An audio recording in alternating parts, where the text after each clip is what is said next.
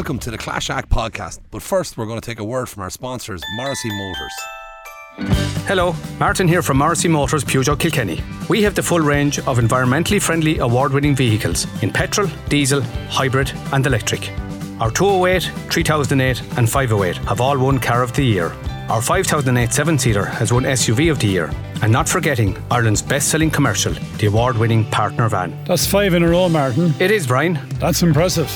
Contact the lads in Morrissey Motors, Waterford Road, Kilkenny today.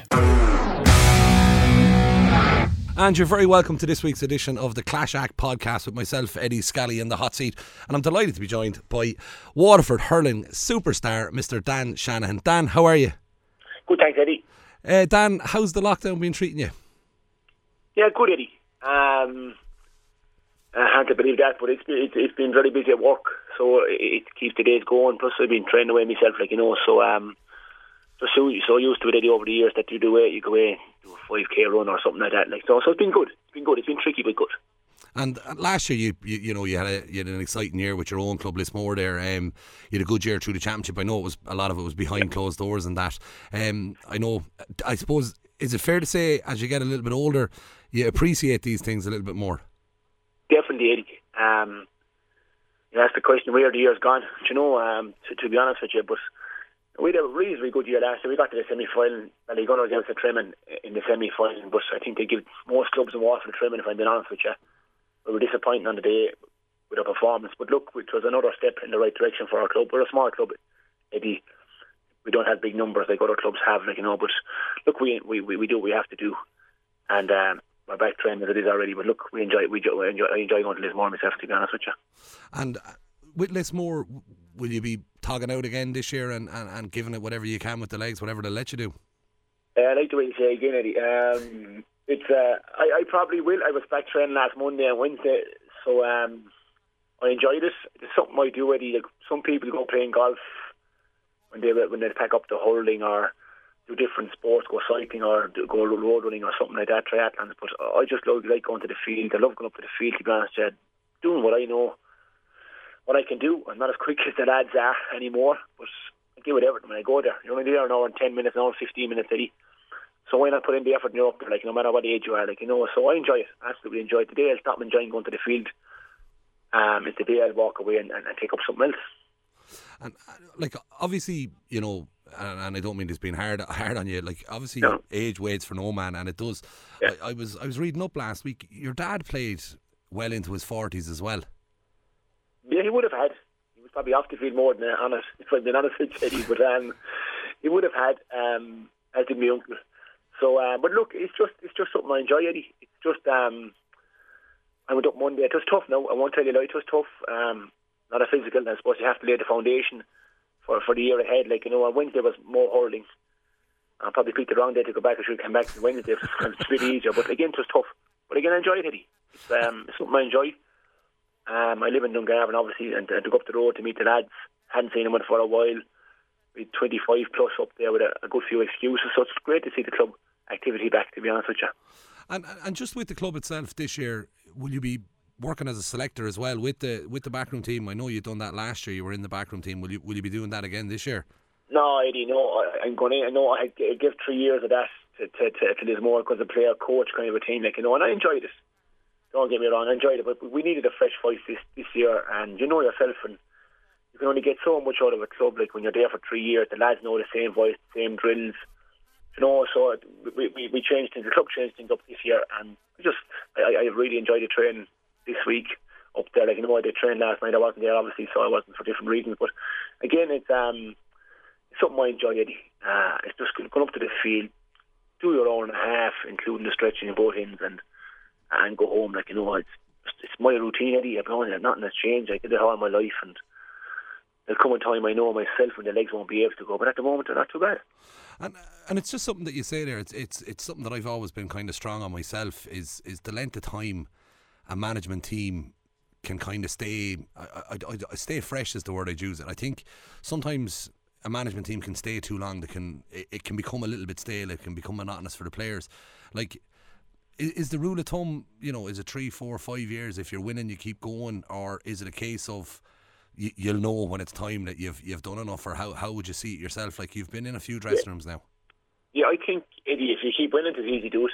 If I'm being honest with you, like, players know the routine. If I have to credit Ballygunner down here, and I suppose Ballyhale above and Kilkenny, the way they keep doing it. But I think 3 years, Eddie, is enough for any coach, manager to be at the top, because it can get tough. You know what I mean? It can get boring for the players, and that's something you don't want.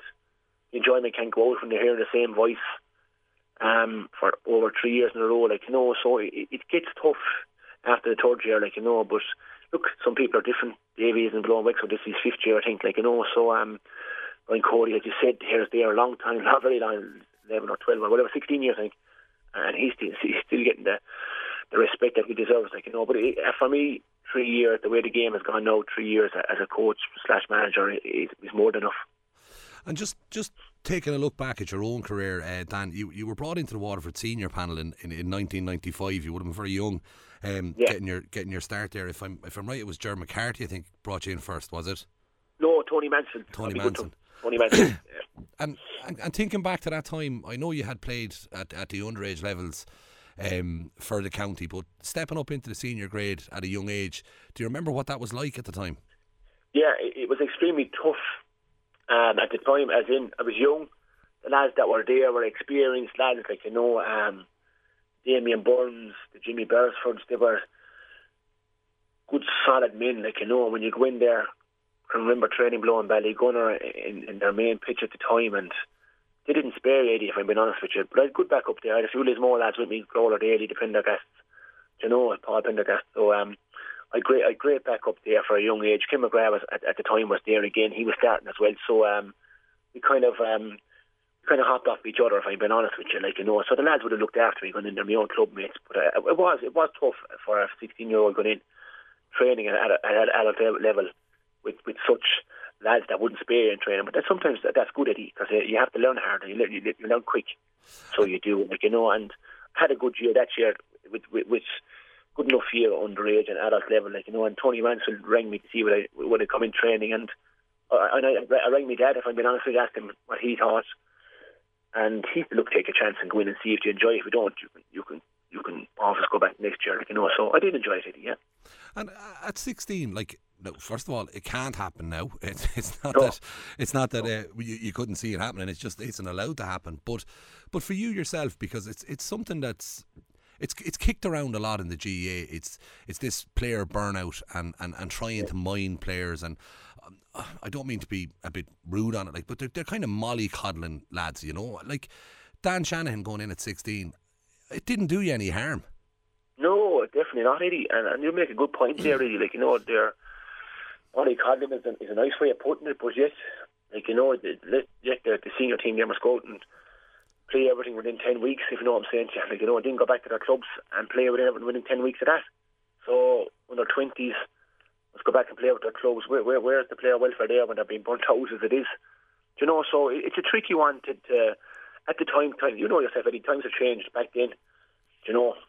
Times have changed now to what the lads have now to back then. You go down to, when I started off, you'd go down and do a drill or two and play a game for 20-30 minutes, that was it. Would notice a lot of drills, a lot of different stuff. But again, the player burnout, it's something that has to be looked at. Maybe are we overlooking the way the underages? Why changing from under 20? What was wrong with the minors, under 18 and under 21 at the time? That was changed because of player, if I'm right in saying this, because of player burnout, and yet the players are playing more than they ever did now. So there's a few question marks over the way about the burnout question. Yeah, you'd wonder with the structures, because you see lots of things changing in the GAA over time, and then ultimately the game doesn't change; it evolves. It might speed up and stuff. It's like one of the biggest things, and like taking Dan Shanahan, who was 16, going into the Waterford panel in 1995, and comparing the Dan Shanahan that walked away, retired from Waterford, say in 2010 or 11. Like when you were there in 95, do you remember? Was there nutritional backgrounds done for you? Was there nutritionists there telling you this is what you're to eat, this is what you're to drink, specifically for you to improve you, or was it a bit more agricultural than that back then? a bit more agricultural, Eddie. Good way of putting it. As in that the scientific side of it came in '98 when Gerald came in. He bought in the Neutron diet. I don't know if you ever hear of it. Yeah. And he bought it in at the time where you go away. Previous to that, Tony Mansfield, as I said, Tony was just old school back then. Like, great man, great selectors there. Throw in the ball, flake each other, have a shower and go home, have something to eat and go home. Like, whereas I dropped in '97, Eddie, if I'm being honest with you, like, for conduct reasons. But '98 when Gerald came in there, like, he bought in the Neutron diet, he bought something different. You had to go and take your bloods, and you were told what you could eat and what you couldn't eat, what you could drink and what you couldn't drink, which was brilliant at the time because we weren't used to that. And people weren't used to that in Waterford. He just bought something different. People, it was very good for people. It wasn't so good for other people. But the way that Gerald bought it is the key for me, that he bought professionalism back in 1998 to the Waterford setup, which had never been there. Scientific side of it was very important, and it got a great response from the players. Yeah, it's a really interesting one, Dan. Like, I spoke to Willie O'Connor, the legend, a couple of months ago, and I speak to him quite regularly. I'd ring him if I'm ever feeling down. He's the person to ring because he's just always in great form for whatever reason. He's just cracked. But when we were chatting one day, I asked him about did he have any diets, or what he was playing, and he said to me he remembered they brought in a guy one time to give them Lucozade bottles and Mars bars for energy, and he said that was the nearest he had to a diet. But when you look at Willie's career, it didn't affect his career in any way, shape or form. He was always in great nick and he was a brilliant cornerback. But I just wonder, like, when you look at what Gerard brought in, the professionalism that comes into that, like, the results come after that. It's just, you know what I mean? Like, do you feel that it was that professionalism that came in that was a catalyst for your team? Because you had a wonderful number of years under him, Gerald, and then it kind of spiraled on to Justin as well. I'm sure each manager brought a level of professionalism, as you got a little bit older through them, that it kept kind of rising, did it? 100%. As in, Tony Mansfield had his way at the time.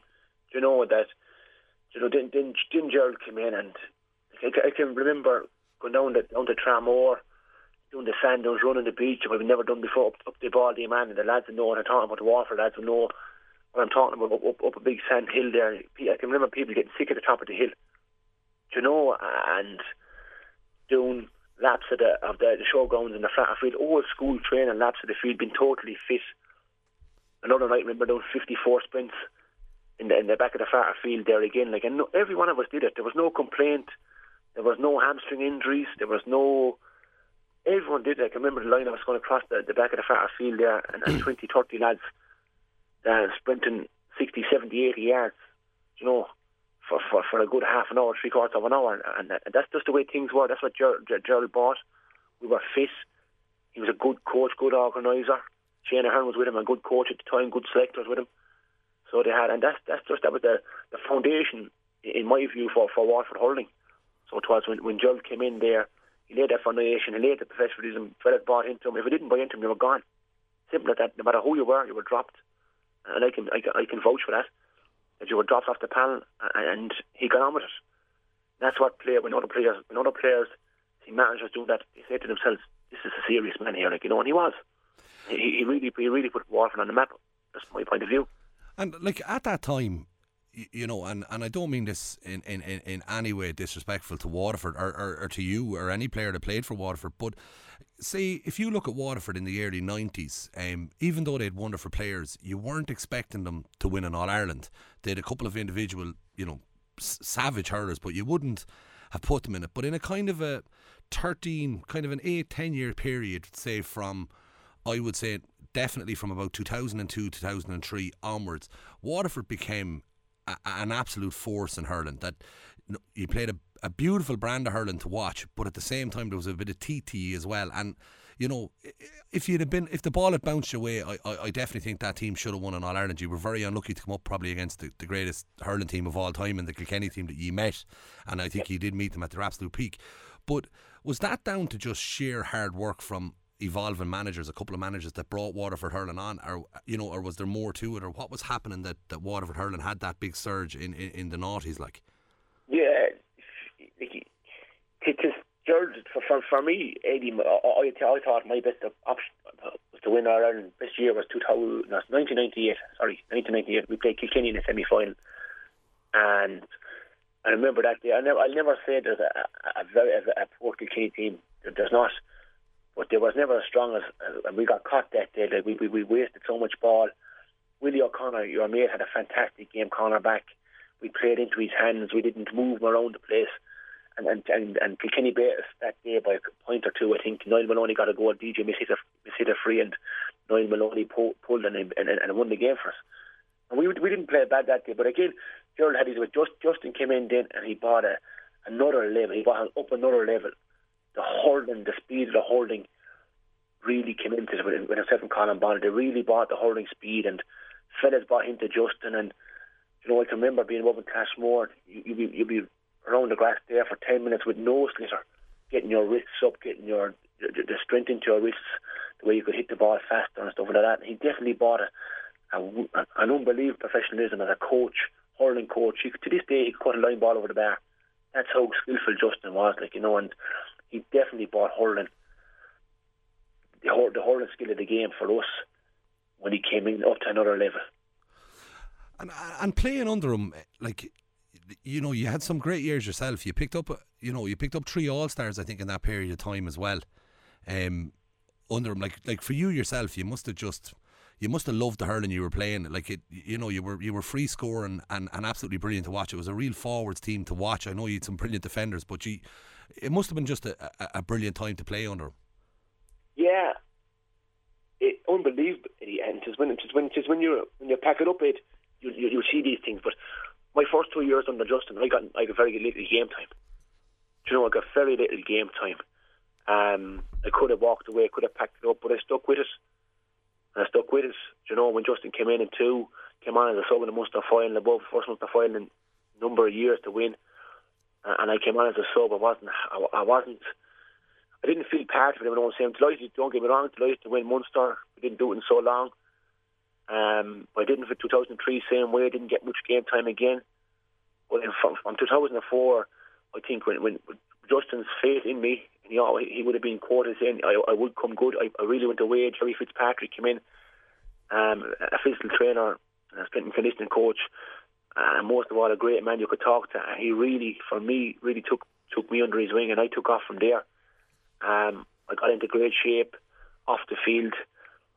My hurling improved on the field, and once I got that first goal, whether it was the league final above against Galway in 0-4, I really took off after that, Eddie. And I really took off after that, and the confidence soared. Don't get me wrong, I had a few bad games during the noughties, but under Jerry and Justin at the time in 0-4, I really took off, and I loved going training. I loved the brand of hurling we played. I knew where the ball was going. We had great backs, the deliveries where they'd put it. I just tried to get on the end of it 9 times out of 10. Yeah, it is, and like 100%. Like the ball's going into you. You definitely did get on the end of it 9 out of 10 times. But 2007, like that year, you knocked in like a personal tally for a non-free taking forward. You scored 8 goals and 12 points.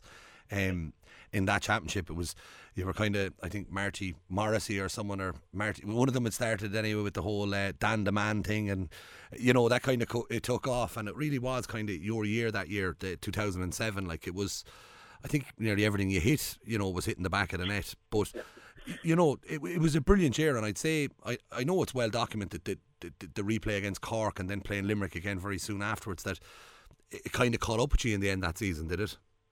I don't think so, Eddie. If I'm being honest with you, like, you know, people have said that to me, that if Cork would win the game, they wouldn't have played 3 weeks in a row. But you know, we were coming off a good victory against Cork, like, you know, and if we'd beaten Limerick, they wouldn't be saying this. You know what I mean? Limerick came out and we conceded 5 goals. You can't win a game conceding 5 goals. You know, we played well that. I played well myself that day again.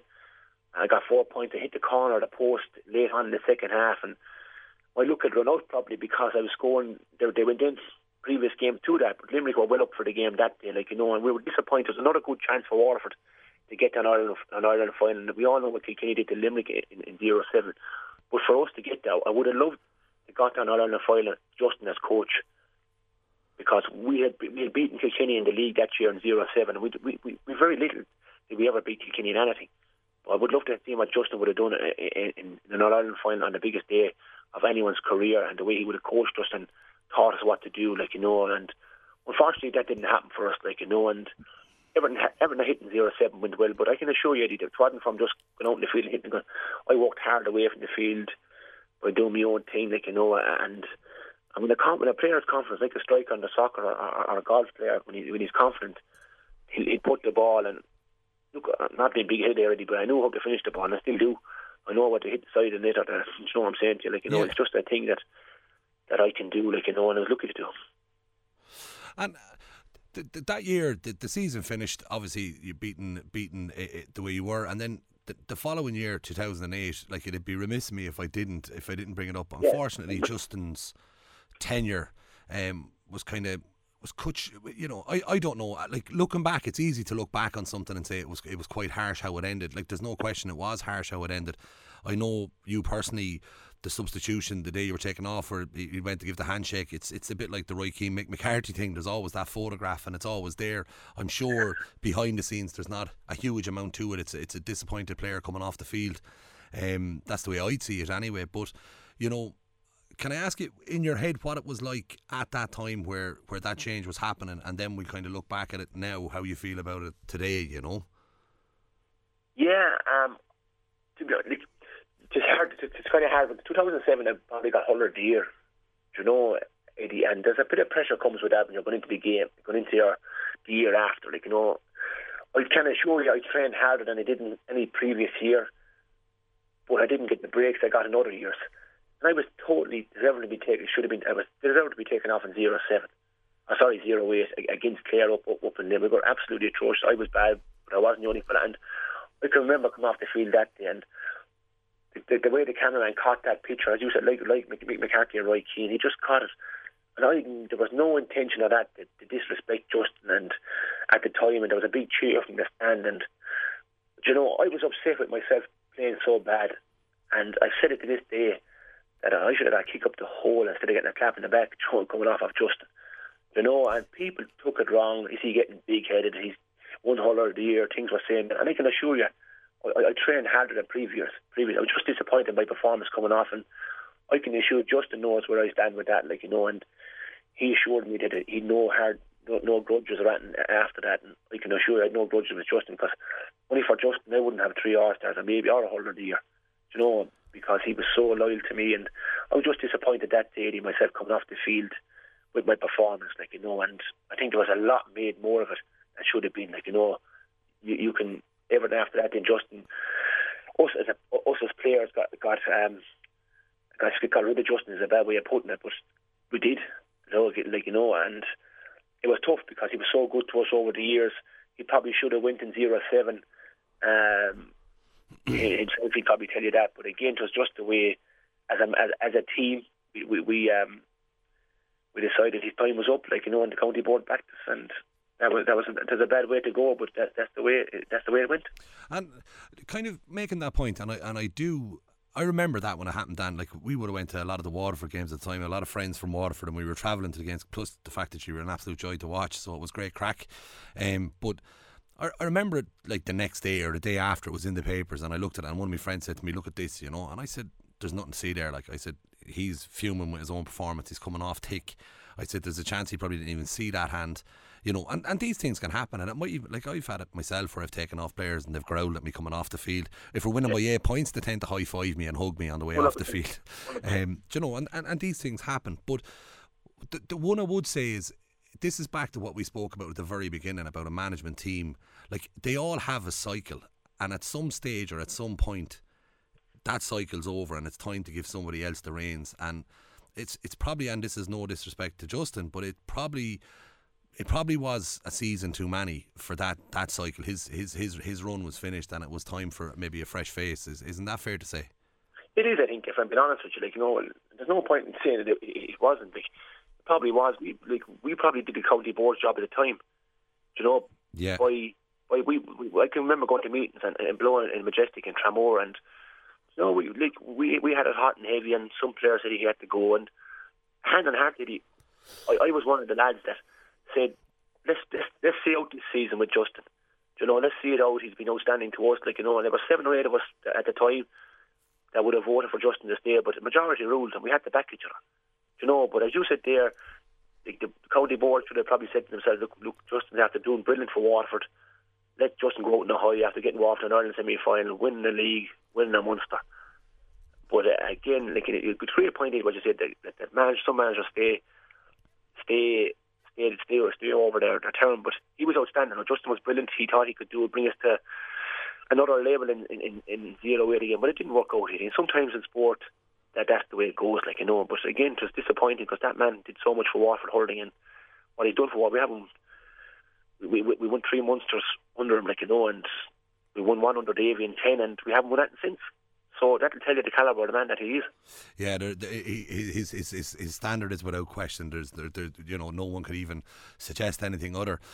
In that season, then Justin departs, and the GEA has Waterford to thank for Davy Fitzgerald, or Waterford. You know, Davy comes in, I'm sure, like a cannonball into what would have been. I would imagine for Davy that would have been a pretty tough job to go in and take. But there was nearly an instant reaction to Davy there, and I'm not in any way degrading Davy's ability as a manager. He's a fabulous coach as well and a great manager, but you know, you're going to get a reaction from a team, and your team had to stand up. You just replaced your manager with a new manager, so whoever was getting that job, you were going to have to back it to the hilt. And Davy, he got a great season out of you the first year. Yeah. Again, Davy brought something that another level of professionalism. Like, you know, to be honest, I've always bought towels and training gear to training. Eddie, when Davy came in, our gear was in the dressing room. Our towels were already in the dressing room when we went training every night training. That for me, I've never done. Still don't. When Davy, he did that. If you know what I'm saying, he bought another, but we weren't fit at the time. Eddie, he bought a level of fitness again, like, you know, to training. He bought his way. He 2 good men with him in Morris Geary and Peter Queally, 2 respected lads, like, you know, and he laid his terms on. And of course you're going to get a response when players do this, like, you know, that you're going to have to get a response. And look, Davy's a fantastic coach and a fantastic manager, and I think it was a good situation with Davy, because if we didn't go well, he could have blamed us for the decision we made, and if he went well, he was the man that took us to the All-Ireland final, if you know what I'm saying. So he couldn't lose, if you know what I'm saying, Eddie. That's the bottom line.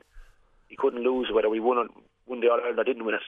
He came in, he brought us to another level of professionalism into Waterford Hurling, and we kind of performed okay that year. We got to the Ireland final, like, we didn't perform that year, like, you know, but it was just the way he brought up to another level, if you know what I'm saying.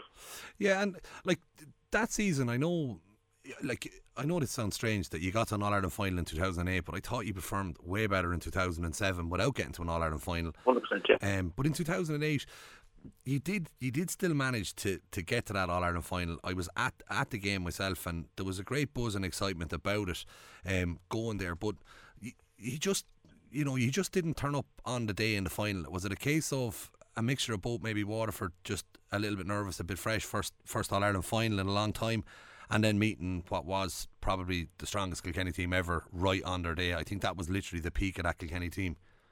Definitely, you know, we got it wrong ourselves as players, but I think the management got it wrong too. You know, trying to instruct different players to upset different Kilkenny players. You know, and it didn't work. You know, you just said it there. We played the best team, probably one of the best Kilkenny team ever to put on jersey. Like, you know, and when you go trying to hit Eddie Brennan, he goes away and gets 2 goals for doing it. Like, you know, it doesn't work. You know, but look, that's the way it was. I have no doubt we learned from it. Davy learned from it.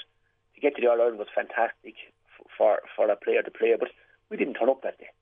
So we didn't. And when you don't turn up against Kilkenny, the floodgates would open. They did it to them like the previous year as well in 07. They did it us in 08. You know, and you have to, whatever. At the time, that's why you said earlier, Justin, if we got there, what would he have done?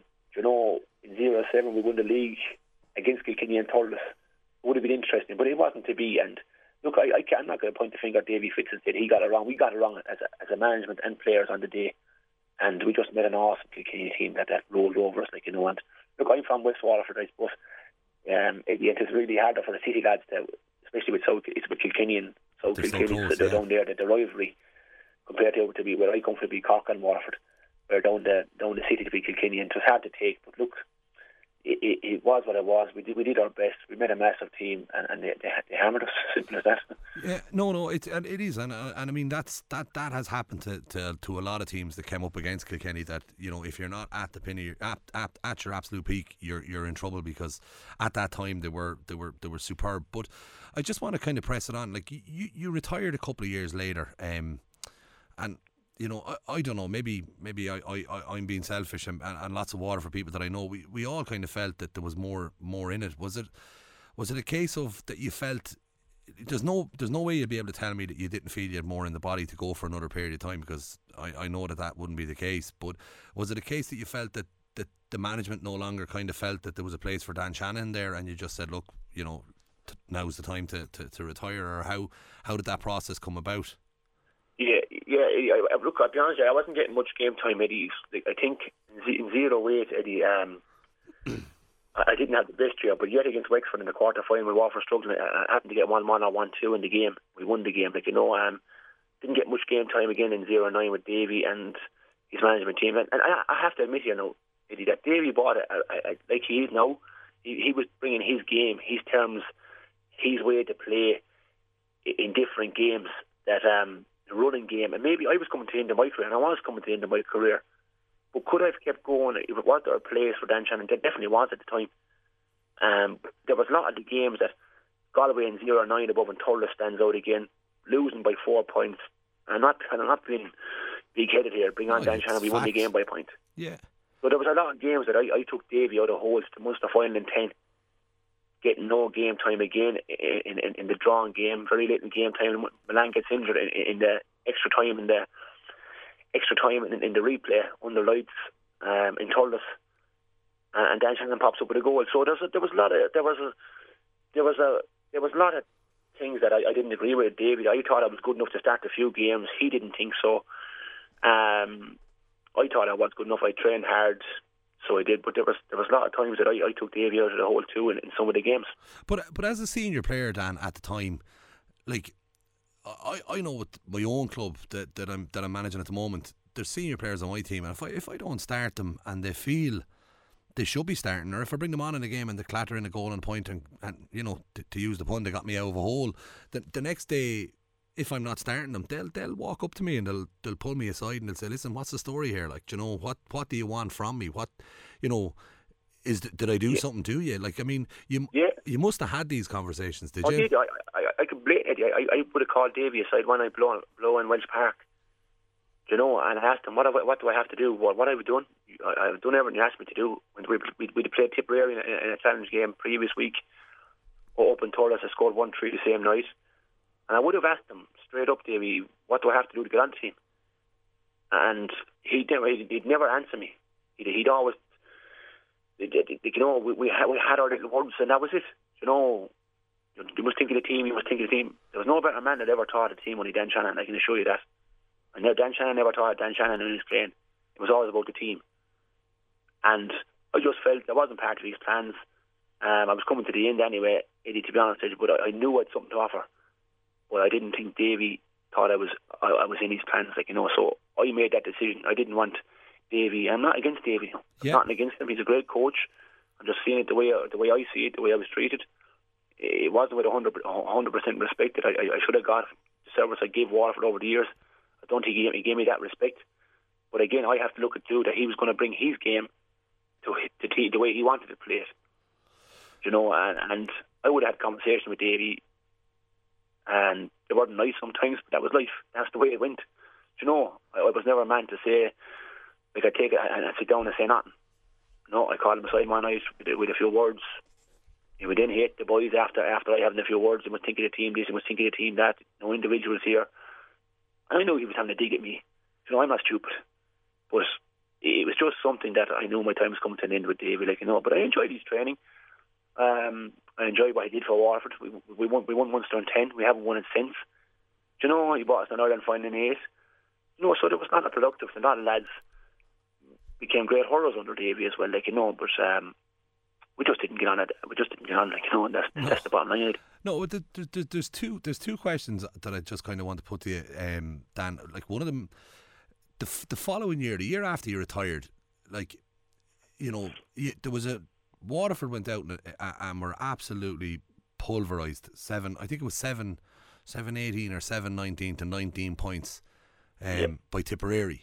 And at the time, because Waterford were playing with a sweeper system and the whole lot, I mean, you know, there was an ample opportunity for the whole country to dive on and destroy, you know, what had went on in the field, but they didn't. I think there might have been a couple of rumblings and a couple of suggestions that maybe the setup wasn't the way it should be. But you know, at the time for you took your first year, like that's your first year out retired, so you're now gone from being the main man to being a fan, which I've no doubt you were, and I guarantee you were shouting for Waterford and wanting them to win.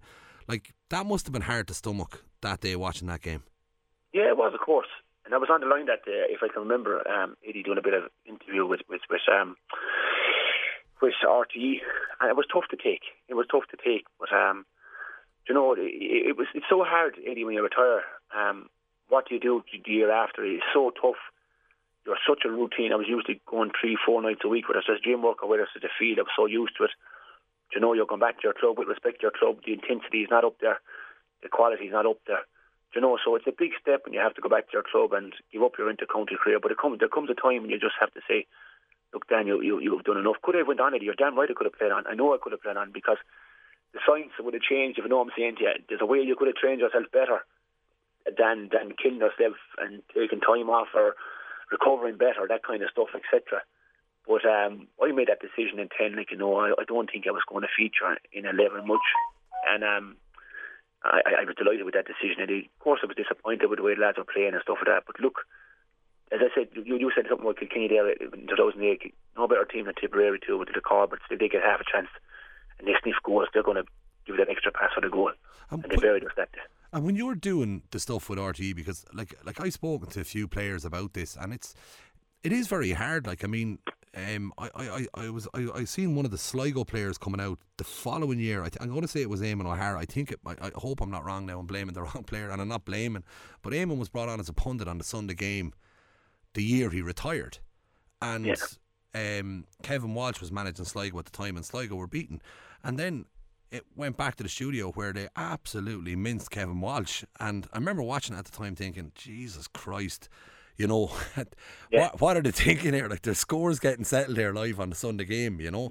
But for you, when you see a humbling defeat like that, you know, in your own head you're thinking, you know, I can decapitate a man here now if I want to. But at the same time, you're looking out there and you're seeing 18 and 19 of your own players, colleagues, lads that you've been working with for the last 9 and 10 years, and you know, that's, you know, it must be a very hard one to kind of choose your words, if you know what I mean, or how you analyse that performance that day. Yeah, 100%, Eddie. And well, was the ball in my court to criticise Davy and his tactics? Of course it was, but I wouldn't do that. I couldn't do it to the players that I've played with over the years. If I've been honest with you, I was always a player's man, and still am. And I couldn't criticise the players that put on any jersey, because they didn't go that day to get that result, or over the years to get beaten by that much. It just happens on the day, like, you know. And some things work, some things don't work.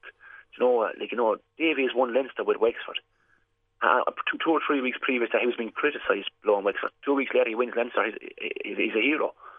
You know, so some days it works, some days it doesn't work, and it is hard to be standing on the sideline there and seeing your team that you would have soldiered with for years and years being hammered by opponents. But you just have to soak it up, park it straight away. Please God, they get their quarter final and push it on after that. Keep it positive. But I would never ever go on even in this conversation. I'm not criticising Davy or his tactics or anything like that. Like, you know, I'm just seeing it from my point of view. I would never go on radio or television and do what whoever did what they did above in the studios and do that to manager, because they're doing their best as well. Let's be honest about it. Yeah, no, it's such an easy thing to cut people down, and I think, you know, and this is where we're going to go to next with this, is you would have got to see the whole other side of that with Dereck, when you took on the role, Dereck as the manager in there as a selector with him. Like, it, you know, it must have been, I'm sure it was a really enjoyable ride in there, being involved and being, you know, back into the whole county setup and the whole lot. But it must have been a very different experience as well for you, Dan, that you're not actually playing yourself. You know, how did you find that role in the beginning? Yeah, To be honest with you, Eddie, Dereck came to me there and met me here at my house and asked me would I get involved in his first year. And, you know, I would have, again, rang me dad, like, you know, for a bit of advice and asked him. He said, if you think, go for it. Like, you know, because Dereck handed me a little booklet of what he wanted to do for Waterford, Eddie, and what he wanted to achieve for Waterford and what he wanted to do for the players for Waterford. And I just read through it and I said, this is for me. Do you know, and I made that decision within an hour of reading the book that Dereck gave me, or the few words he gave me to read, that I wanted in here. Do you know, at the first year I was in there, I was with Willie Maher, great man, Frank Flannery, great man, and Dereck himself, like, you know, with a massive setup there. And it was Dereck's first year, and I would have loved it. I would have learned so much more than first year, Eddie, than I would any year, like, you know, getting to know the players, doing one or two drills, looking at Willie's professionalism, Frank's drills, Dereck's professionalism, and work on the opposite team was unbelievable, like, you know, and I loved it. And what I learned from it was unbelievable. The boys, unfortunately, went Willie and Frank went their own way. Then I became the coach then, and I absolutely loved it more again. And I loved going to training every night, trying to just bring what I would have done and bring freshen things up for the boys, get them to enjoy training, enjoy the drills, enjoy that training, like, you know, and they did. And I hope they did. As far as I know, I think they did, Eddie, anyway. So they did. But I loved going training and going on coaching and looking at Dereck. Did we have some nights we had our rewards? Of course we did. You're not going to agree in our team or pick a team and agree with everyone. You'll have your team. Dereck has his team, and Fintan has his team, or Owen Murphy has his team, and we're all different. But I love going down there, trying to bring what I've done in my career to the boys, and for them to listen to and please God learn off it. And I just enjoyed so much going down training the lads. And like it's one of the things, like, genuinely I felt on the line, the rapport between your whole backroom team, the whole management. It was like watching nearly a family at work. You know what I mean? It seemed to work extremely well. And then Dereck himself is such a likeable person anyway. He comes across as, I've no doubt in my mind, he's as honest and genuine as they come. You know, he everything he do for the right reasons. But I with your own role, like, I know when you're coaching players and stuff, but in the dressing room, would Dereck kind of look to you to kind of coach, you know, one-to-one with players, talking to players, this type of thing, or how did the dynamic work amongst you? Did you just kind of do your own thing, or was there kind of set out? No, Eddie, Dereck would have, as you said, what a man, a great man. He whatever he did was all for the benefit. We the one thing we would have done, a family. As you said, we would be like a family. We wanted Everton so closely. Everton in camp was so good. Our training camps were brilliant. The boys got an extra bit of gear. They loved it, Eddie. Dereck would have went away, raised a few pounds himself to look after the players, whether they wanted mileage for a fella come down from Dublin was struggling with his diesel money or petrol money. Again, Dereck would look after him. It was unbelievable what he did for the 5 years or the 6 years he was in there.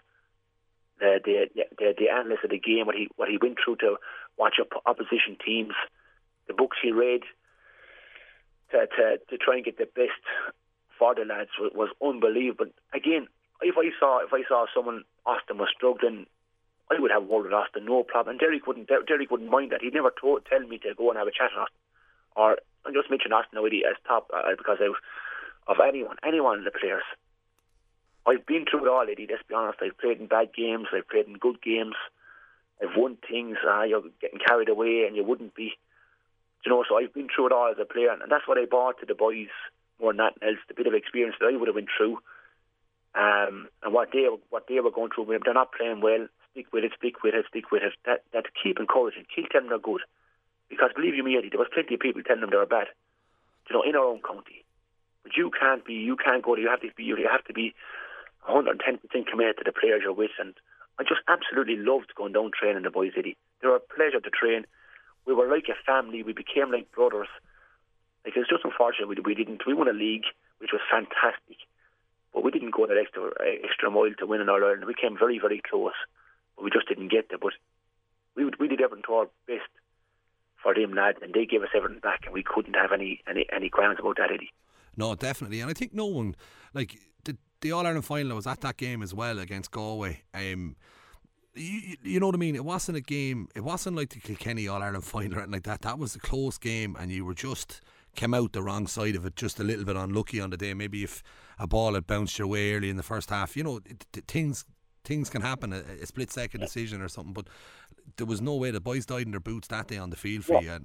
But it was just touching on that All-Ireland final, and it is something that I'll always remember. The next day or the day after, maybe 2 days after the All-Ireland final, I was listening to Johnny Ward from Galway doing his analysis on the game, and the moment he went to end the game was at the full-time whistle when Dereck was on his hunkers, and you could see, the blood drained out of his body. He's devastated with the defeat, and you're down beside him. And Johnny Ward gave about a 4-minute eulogy on how ye conducted yourselves in the next 10 minutes after losing an All-Ireland final, where it would have hurt, but you showed your own class in the way you went around, helped your own players, and applauded Galway collecting their All-Ireland title. And I think if anything was to give the measure of a group of people, I think the way he summed it up was just to say that you were an absolute class management team. So I think kudos to yourself and Dereck and all the backroom team to have somebody like that coming out and saying how class the whole thing was. Yeah, it was unbelievable. 17, Galway had never beaten Waterford in championship.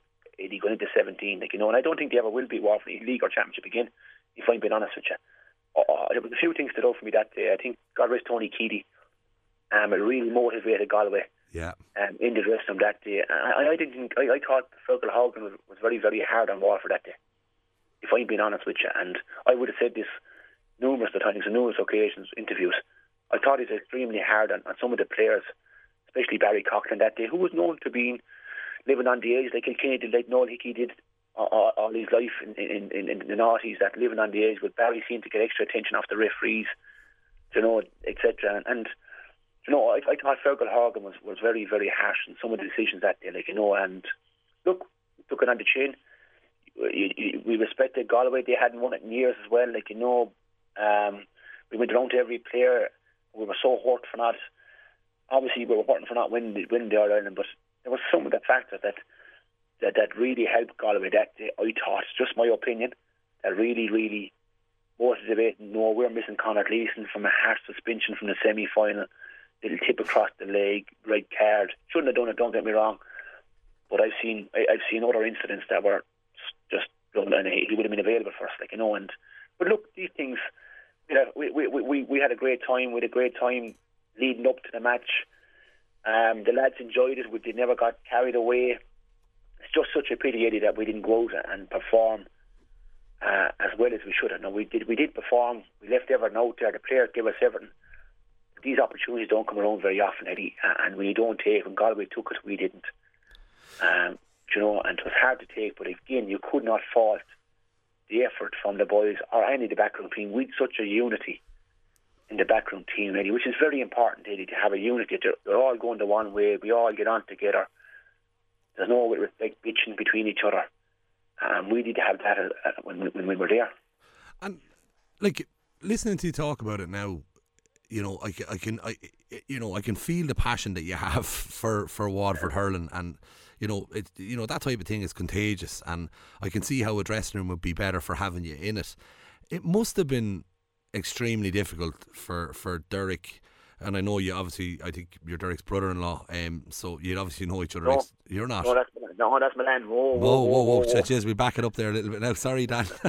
but you obviously, you know Dereck extremely well. Sorry for the mix up there, but you do know him very, very well, and I'm sure it wasn't an easy decision for Dereck to say, look, I'm stepping away, or for any of you to say, look, we're going to step away now. But looking back now, was it the right decision? Was it at the right time that you did take that step back?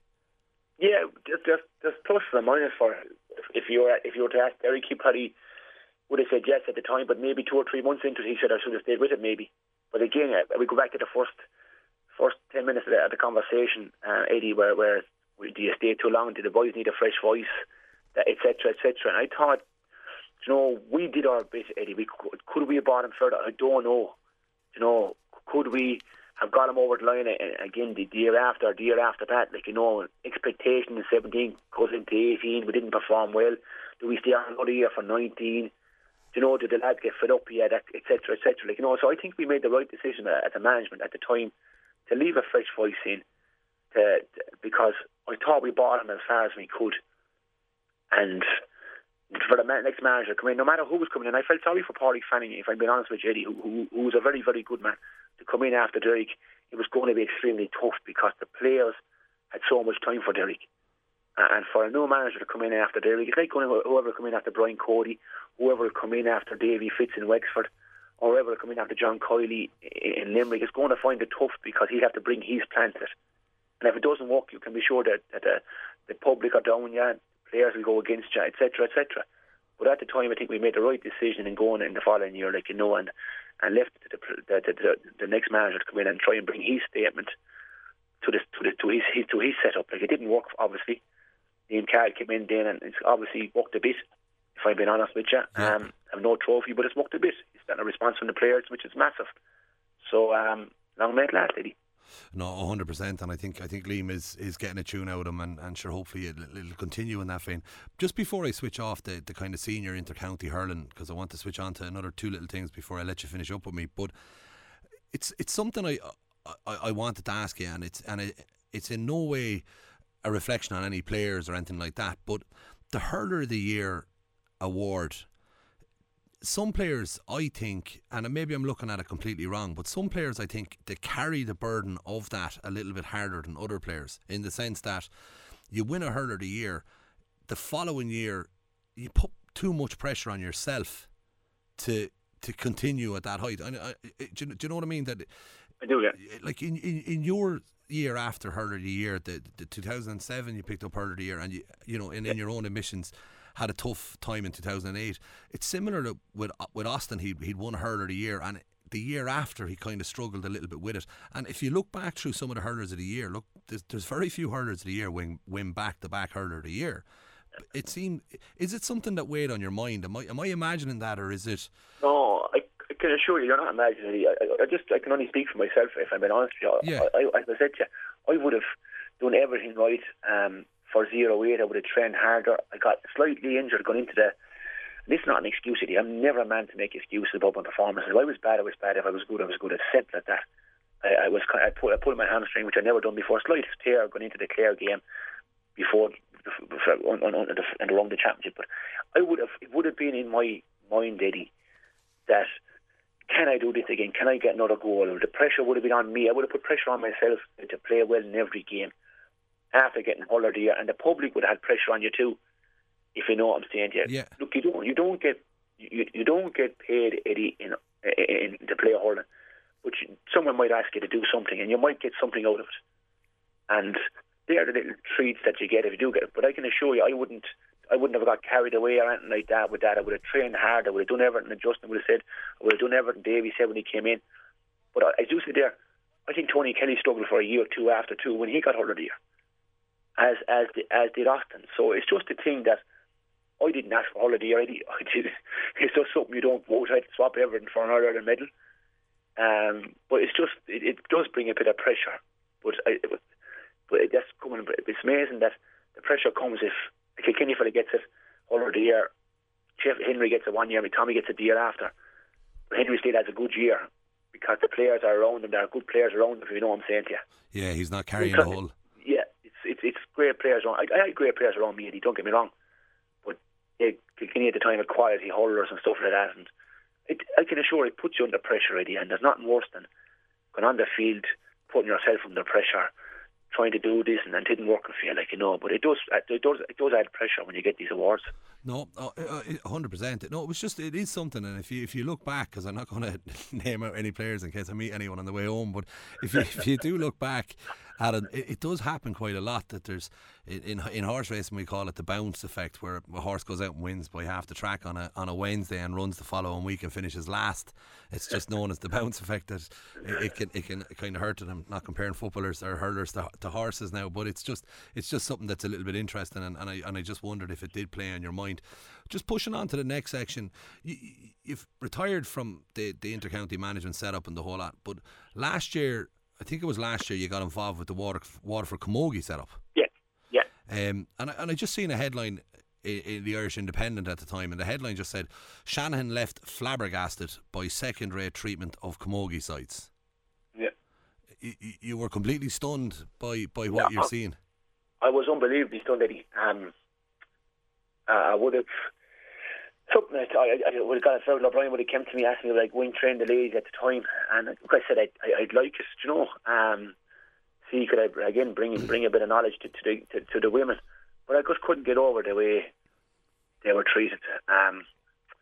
It's obviously getting better this year, a small bit better this year, but again it was just going to try and get a pitch to train on. No food, no, nothing to eat after. We would have spent, myself and Tommy Burns, the kitman at the time, would have spent our own money getting a few sandwiches for the ladies after training. And I can assure you, they train harder than anyone. They travel longer distances than their male counterparts, but yet they don't get the respect that they fully deserve. You know, and I found it flabbergasting the effort they put in training to come down in wet weather, and it was wet last year in the winter when you were training. Next minute, COVID had stopped in, and you couldn't get a pitch. You were training on astroturfs, which is false training, if I'm being honest with you. The ball is bouncing into your hand when you go playing in muck and dirt. It's kind of it gets stuck there and you have to battle for it. But it just opened my eyes that they were so far behind that the women should be treated way better than that they were, like, you know. And I just thought it flabbergasted me the way they were treated, like, you know. Obviously Waterford, they're not Cork or Kilkenny where Lambie are sponsoring or whoever sponsors Cork, that they have the extra bits, but they've won All-Ireland, Cork and Kilkenny and the Galways.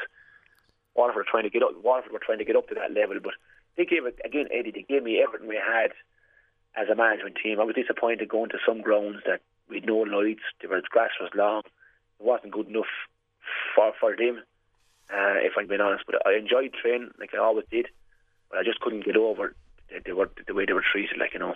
Yeah, it's interesting you say it, Dan.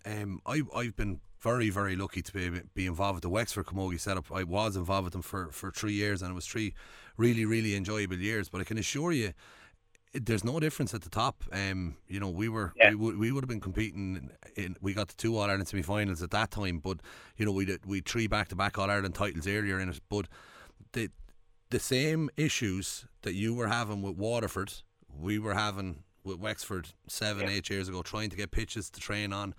There's not a dream. You might get food after a championship match, but you won't get food at training. And what was worse for us was you're training in the centre of excellence when it got done, which is great, but the senior county hurling team were training at the same time as us on a different pitch, and they'd arrive into food from their caterers, whereas our girls would come back in, tog out and drive back to Dublin, and they wouldn't even be given a toasted sandwich.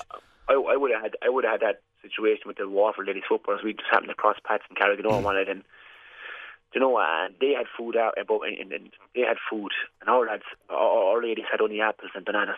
So my heart was sank. You know what for the ladies, Eddie, to be honest with you, even this year, Eddie, like, you know, what the Camogie Association wanted to play league, back to your club, then back to the championship. Do you know, thank God they have rectified that. Do you know, it's gone back to the way it should be. But they did some small things like that, Eddie. These women are getting the right, and rightly so, what the lads should be getting. If you know what I'm saying to you, they put in some effort. You know as well as I do, the way of speaking. They put in some effort away from the field. They travel long distances. They're in college. They're coming down in the car with that's probably just past an NCT that have no petrol or diesel in it, and they're still coming down smiling and putting in an effort. They were an absolute joy to train when I was involved. Like, you know, I just hope they get the recognition they deserve, because they won't if the board, the association, keeps making these decisions, like, you know, that they're trying to make, like, you know. But I just hope it improves for the ladies themselves. Is it time for the players themselves to stand up? And I know they have been, and I've seen that, but it's just one of the biggest issues that the Camogie Association have is that they're not actually under the umbrella of the GEA. So when you train in GEA pitches, you're actually at the behest of the GEA. So technically your Camogie clubs don't have their own pitches. So, 100%. Yeah. You know, is it time that maybe the players, now that they've amalgamated with the male counterparts, is it time that they start looking at seeing, can the Camogie Association come in under the broader umbrella of the GAA? Definitely, and why not? You know, it's just last year we got beaten by Tipperary above in Páirc Uí Chaoimh, and we gave it everything the same night, but we had County Board officials come in looking for taking the jerseys off the girls back. Do you know, after the match?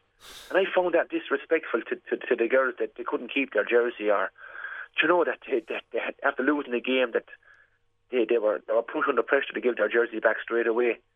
You know, that for me is not good enough, Eddie, if I'm being honest with you. But you know, at least you should be able to get your jersey after being beaten in championship and take it home with you, or do what you have to do. Or for some people, some girls like him or frame him, or some girls give him to someone they want to give him to. But they have to change, Eddie. This has to change for women, for the women's sport to get any better. Because if you know what's happening, there's a lot of girls playing camogie now, Eddie, underage and etc. Like, you know, and they need to promote this while they can and get. There's nothing more better than watching the Ireland final, the camogie final. You know, over the years, the attendances have got better and better and better. Like, you know, and please God, may it long continue. Like, you know, because they do deserve a lot more than what they're getting. No, I couldn't agree more with you, Dan. And I think, you know, it's voices like yours that'll carry far much more weight for the Camogie Association than you think. So I think they've a good guy in their corner in you, putting that out there as well. And we're 100% behind you on that. Before I let you jump off on me, Dan, there's been a couple of rule changes in the GAA that have been met with, I want to say, hostility at the moment. I kind of like to give these things a few games before I lose the head. But the first one is the initial ruling on the cynical fouls. That, you know, if I'm baying down on goal and there's a cynical foul, or, you know, have you had any taken on that yet, or what way do you think? Was it a necessary rule, the yellow card coming into the hurling? Like, yeah, look, there was no. I think there was one or two occasions last year. Eddie did, where a lad was going through and I can't think of the game when his heels were clipped for the hurley. He won the Dublin lads clipped the fella deliberately. For me, that's cynical. Like, you're going to bearing down a goal, he comes in and deliberately clips. That's definitely a yellow card for me. But I think I watched all last week's games, Eddie, and I watched them for a reason, to see what way they were, especially Saturday night, tip and Limerick. You know, I suppose Colm Lyons, to his credit, is living by the rules. But I can remember Kyle Hayes breaking a tackle, being fouled, and the play was brought back for a free. You know, that for me, the cynical fouling, first of all, I suppose, if a fella's bearing down a goal and he's going in one-on-one and he's taken out of it, has to be a yellow card and penalty. I do agree with that. I think there should be from inside the 21, inside the D, whatever it is there. I do agree with that. I think the penalty rule must come in there. Like, you know, if you give away a cynical foul, fair enough. But the advantage rule is baiting me, Eddie. You know, I've been told that the advantage is the free. We're going to have free takers now getting 15 to 20 points a game now, if that's the case. And like, you know, like I seen one of the games the other day, and I think it was the Limerick game. He broke the tackle. The referee, he pulled a strike after it, if you know what I mean.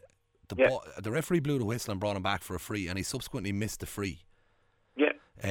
Like, is it going to slow the game down? Yeah.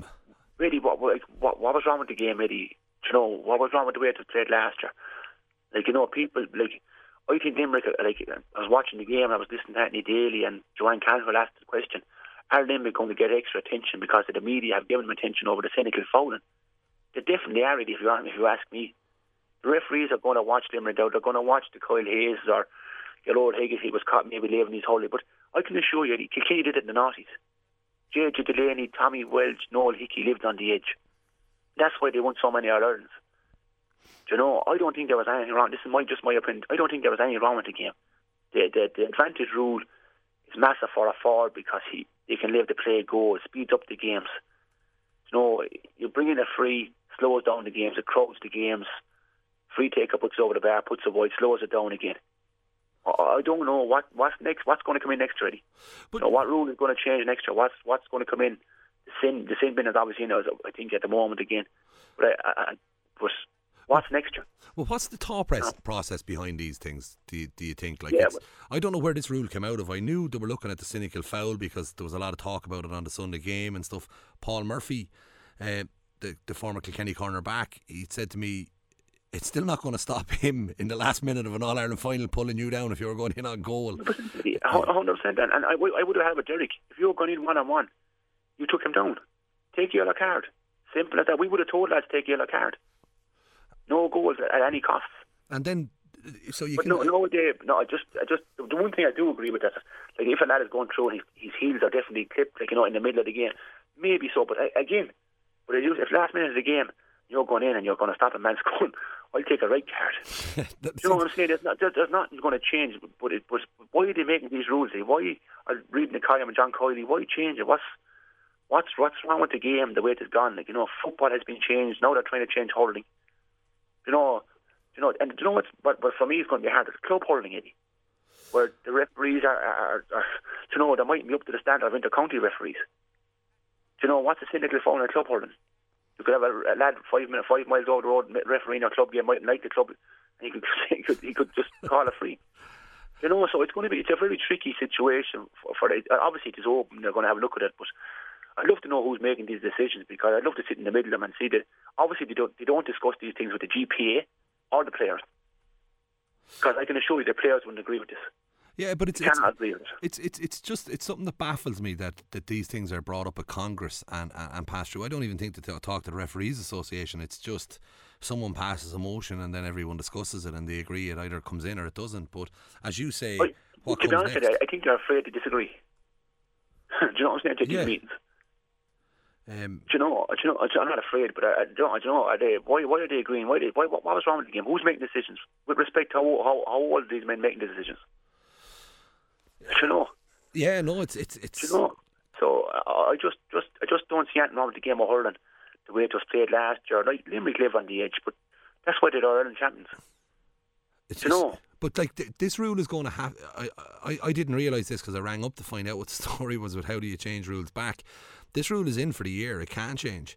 So there you go. So I think you said it there. The referees weren't consulted about this either. I don't think.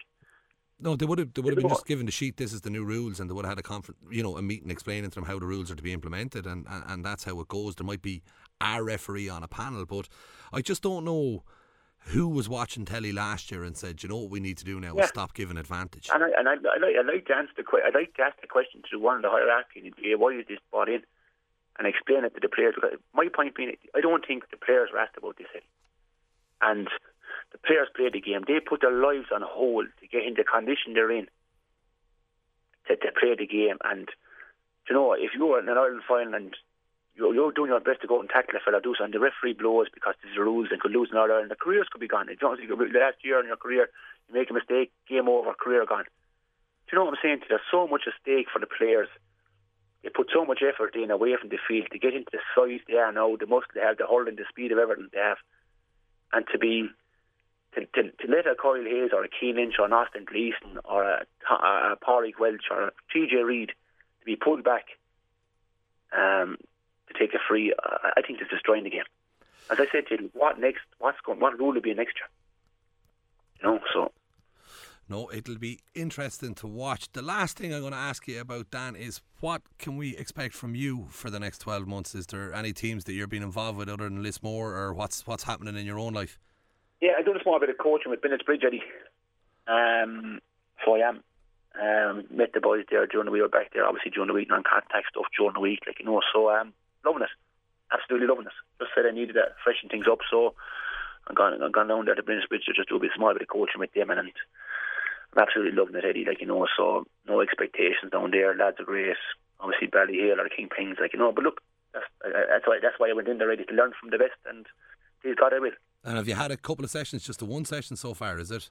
We had a couple of sessions, Eddie. A couple of sessions there this week, but again, getting used to the lads, getting used to their names and stuff like that is probably hard at the moment, and we had our Zoom call. Well, I didn't have any Zoom calls, I'm not a Zoom man. Yeah. But I'm a practical man, go to the field, train the boys, give everything I have.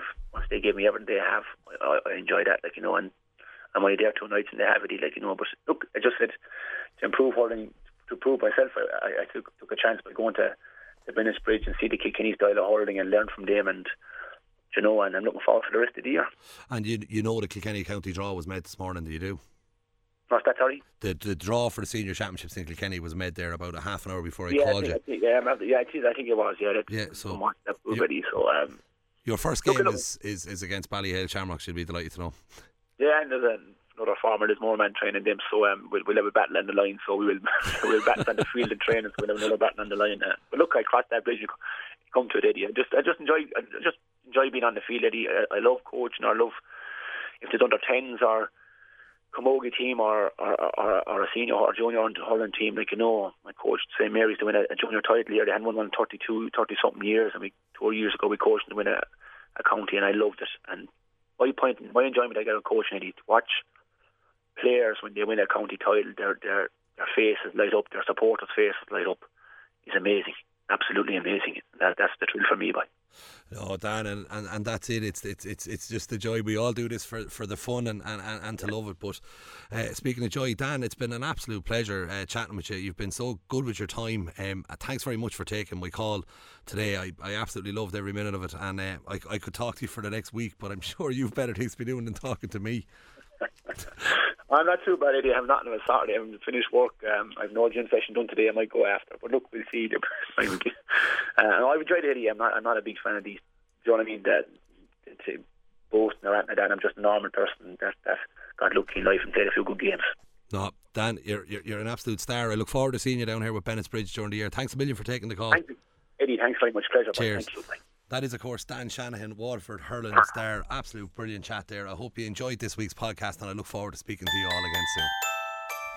Hello, Martin here from Morrissey Motors Peugeot Kilkenny. We have the full range of environmentally friendly award-winning vehicles in petrol, diesel, hybrid and electric. Our 208, 3008 and 508 have all won Car of the Year. Our 5008 7-seater has won SUV of the Year. And not forgetting Ireland's best-selling commercial, the award-winning partner van. That's 5 in a row, Martin. It is, Brian. That's impressive. Contact the lads in Morrissey Motors, Waterford Road, Kilkenny today.